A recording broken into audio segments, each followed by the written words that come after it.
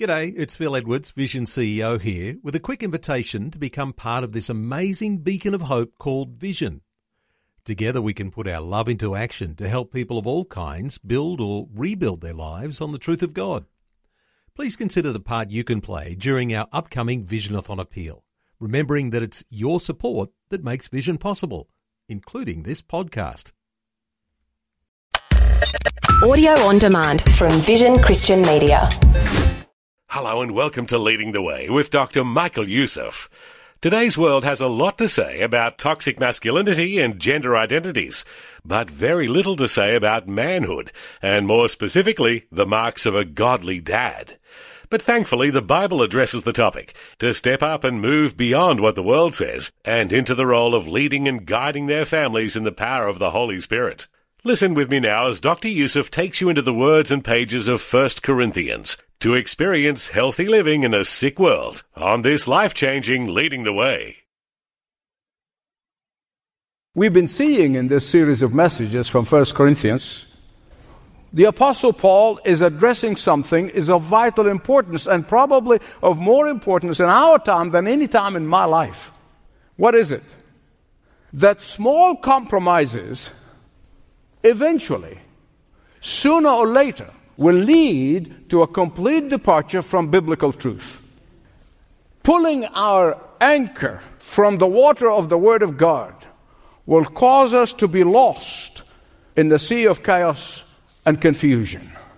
And in these days, God's men and women need to stand up and shine His light. In fact, this is the reason why the Apostle Paul is writing to them, and I believe with all my heart he's writing for us in the 21st century. Sometimes he says this with sternness. Sometimes he does it with sarcasm. And other times he does it with rebuke. Because he knows that any church can reach the abyss traveling 1 inch at a time. 1 inch at a time.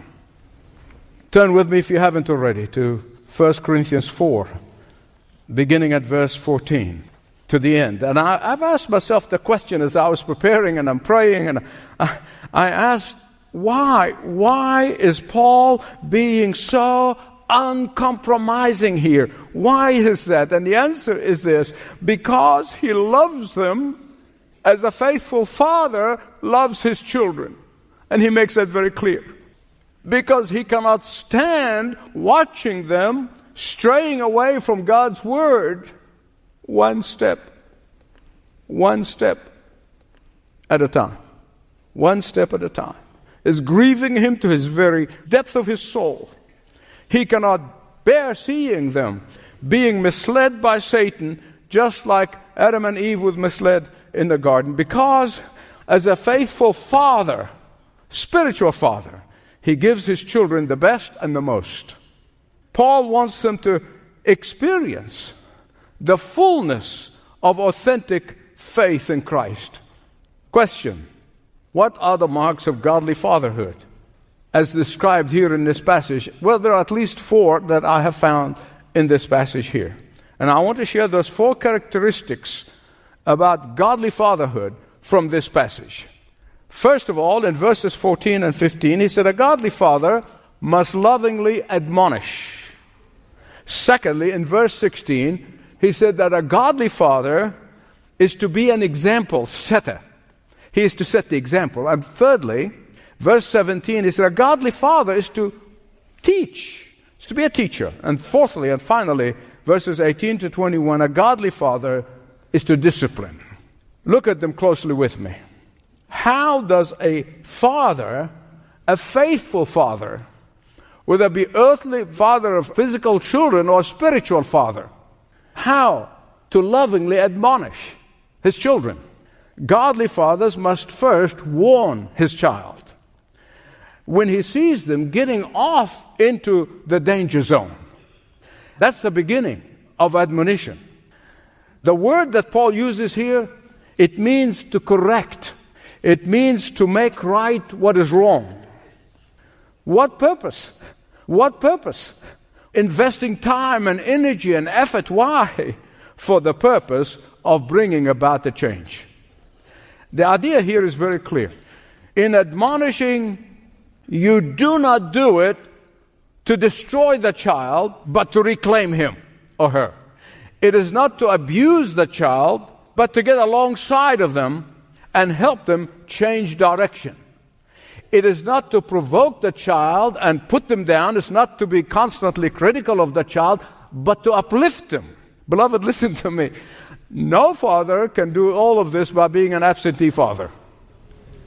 King David was a great military warrior, but he failed miserably in lovingly admonish his children, and he paid dearly for it.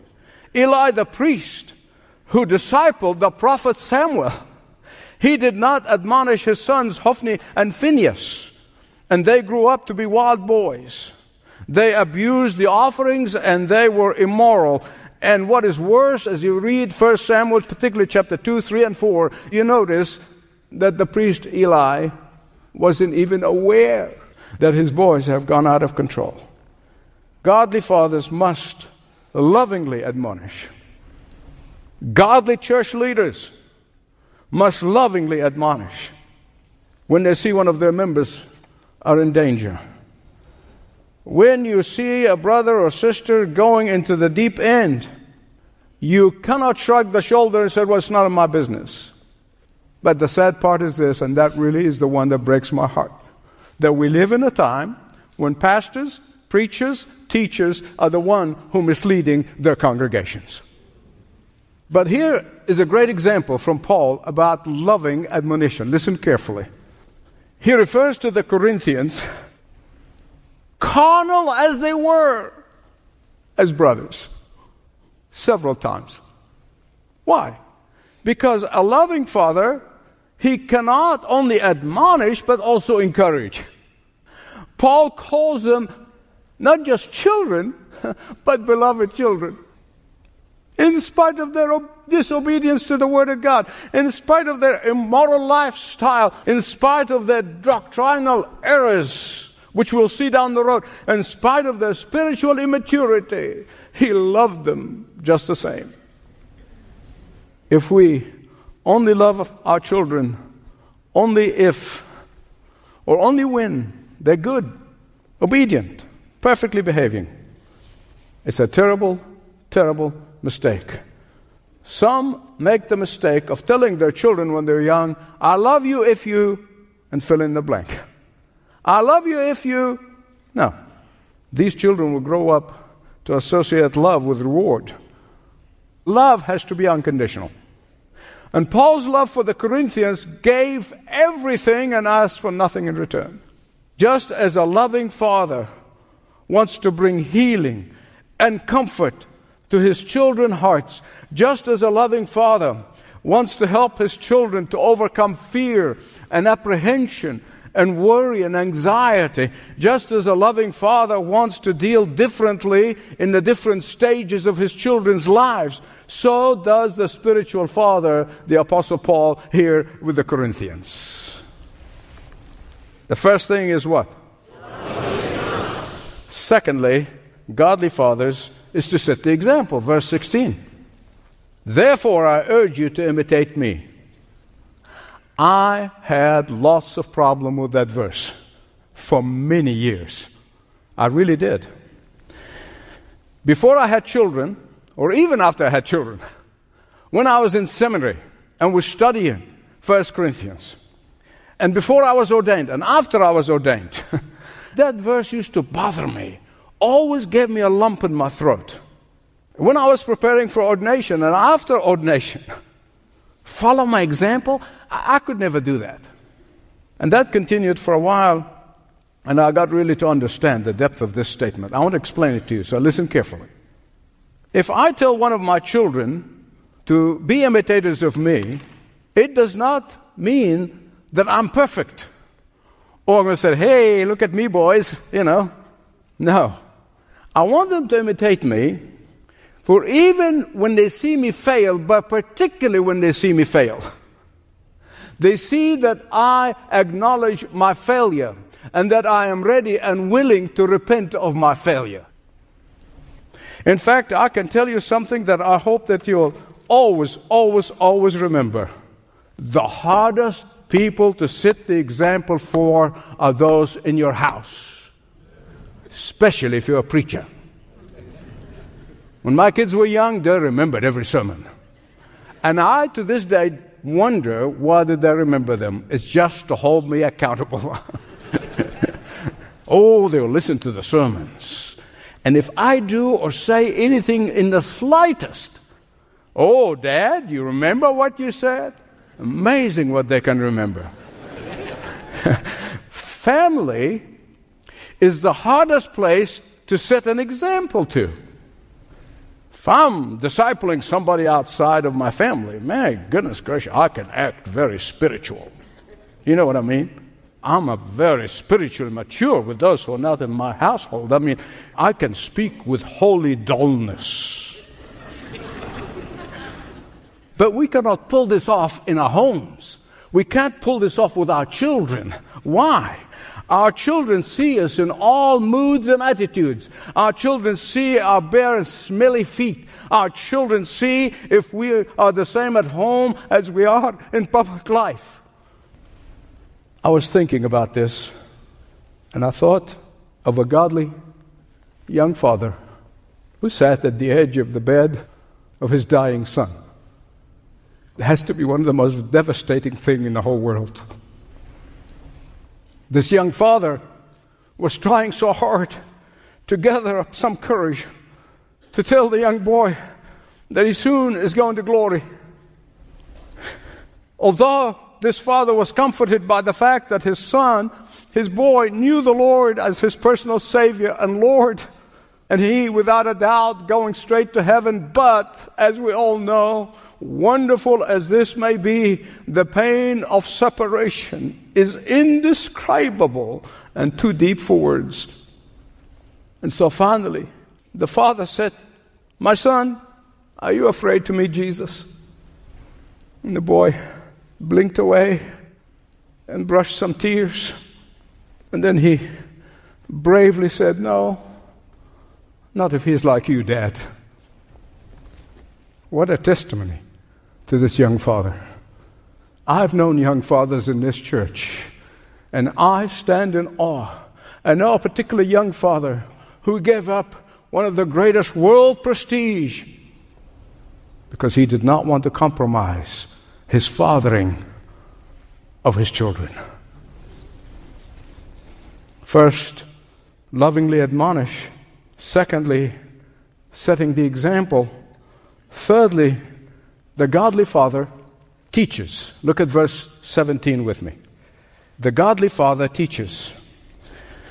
One of the major discipline, in addition to lovingly admonish and setting the example, is telling them the truth, biblical truth. Dads, let me tell you something. Young dads, listen to me. You are the primary Bible teacher in your home. Paul not only taught the truth to the Corinthians believers as a loving father, but he also sent them some good and godly and authentic Bible teachers to help them along the way. He sent Apollos and he sent Timothy. Paul was not about to send them a false teacher or a compromising leader. Just like any father, any godly father would not take his children to a church, no matter how good the music is, to a church that is compromising the Word of God. Now, beloved, there are some who think that the truth of the Word of God is unintelligible and confusing. They do. Therefore, some preachers, when they hear that from their non-believing congregation, they will say, bypass Bible teaching. Water it down with some psychobabble in order for it to make sense.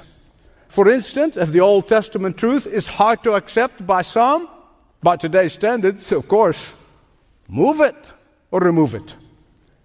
If the supernatural is difficult to comprehend by the modern culture, remove it. If judgment of God is unpopular, explain it away as just a symbolic thing. And that, my beloved friends, will eventually lead to not trusting any of the Word of God, not just the difficult passages. And you're going to end up only with the two covers of the book. Not even the maps are going to be there. But I'm also aware of the fact that some people, some people get so philosophical. I mean, they get so philosophical about the Word of God and the truth of the Word of God, and they lose the attention of people. Beloved, the Bible said when Jesus spoke, common folks, common people, heard him gladly. The purpose of communicating the truth, listen to me, the purpose of communicating the truth is not to impress people with our knowledge, but to help them comprehend the truth. Then they can accept it or reject it, but at least they need to understand it. A godly father does what? Secondly, thirdly, I come fourthly and finally to a godly father is to discipline. I know that in some circles, the word discipline is a dirty word. And yet, the Bible over and over and over again tells us that our Heavenly Daddy, He disciplines His own children because He loves them so much. And fathers must discipline their children. Now, question, why people reject that word and think it's a dirty word? Discipline. Discipline is just take it out. It's out of schools, and out of homes, out of everywhere. Because my particular generation think that discipline means beating up the child. They think that discipline is synonymous with corporal punishment or physical punishment. That could not be further from the truth of the Word of God. Discipline means that when I see my child falling into a pit, I gently correct their direction so they move away from the pit. If I see my son is standing in front of a train, then I immediately and lovingly and quickly come and move them away from danger and tell them why I did this. That's what discipline means. The Corinthians here were allowing their pride and arrogance to lead them into a very dangerous territory. They became so arrogant that they were saying, the Apostle Paul would not dare to discipline us, he would not dare to correct us. We know everything, and we know better than he does, and we're just as smart, and we're just as knowledgeable, and we're just as gifted as he is. And Paul said, for the sake of your salvation, for the sake of your reward, for the sake of your peace and joy and fulfillment in life, I will not fail to correct you. Now, beloved, I want you to watch out. Just watch out. You will see it. When you hear a Christian become obsessed and constantly talking about the freedom in Christ, when they become obsessed about their independence of the Bible, when they say, I have the right to interpret the Bible as I see fit. I have rights, period. When you see this, watch it. When you see this, you know that that person, if they are a believer, he or she is in a backsliding mode. Whenever someone is obsessed about grace, not the grace that saved us from sin, but they're talking about the grace that allow us to sin to our heart's content, that person is either taking the first step toward losing their way, or they're covering up the loss of their way. Not long ago, a pastor of a mega church here in the United States had to step down from being a pastor because of a moral issue. One of his elders said the following, listen carefully. We should have seen the signs, because he became obsessed with grace. But not the grace of forsaking sin. It's the grace that issues a license to sin. And here Paul concludes by telling us that power is not the power of words. Power is not the power of eloquent speech. Power is not on being a great communicator. No, he said the power is in the Word of God. That's where the power is. Verse 20, the kingdom of God is not a matter of talk. Talk is cheap. Talk is inadequate. Talk is easy. Talk is insufficient. The kingdom of God is about the power of God in the Word of God. Amen. The power that transforms lives, not encourages them to sin. The power that changes lives, not keep him in sin. The power that leads to holiness, not fake happiness. The power that converts, not keep you in place. The power gives you victory, not acquiescence to sin. My beloved friend, I don't know where you are. Only you know where you are. Ask yourself the question, what am I relying on? Am I relying on the power of the Word of God? Or am I relying on something else? My abilities, my talent, my gifts. Father God, I thank you that we recognize that we have no power. In fact, we have nothing that you have not given us. Even the breath that we're breathing right now comes from you. It's your gift. Everything is yours and comes from you. We have nothing to brag about. We have nothing to boast about. There's nothing to compare ourselves with others and then feel good about ourselves with. No. Holy Spirit, minister to my brothers and sisters in Christ. And if someone here, Lord, who does not know you and have never taken that first step, will you speak to them, Holy Spirit? Convict them. Bring them to yourself. Assure them of your love and forgiveness. A challenge to lean into the power of the Word of God. You're listening to Leading the Way with Dr. Michael Youssef. Hey, we know that not everyone who listens to Christian teaching on Leading the Way are necessarily already followers of Jesus. So if you desire to learn more about what it means to be a Christian, please take a moment and visit ltw.org/Jesus. Begin a conversation, a tough conversation. Ask questions, maybe tough questions, but please be honest and seek God. You'll be surprised about how He will answer you as you seek Him. ltw.org/Jesus. Thank you for joining us today. This program is provided by Leading the Way with Dr. Michael Youssef.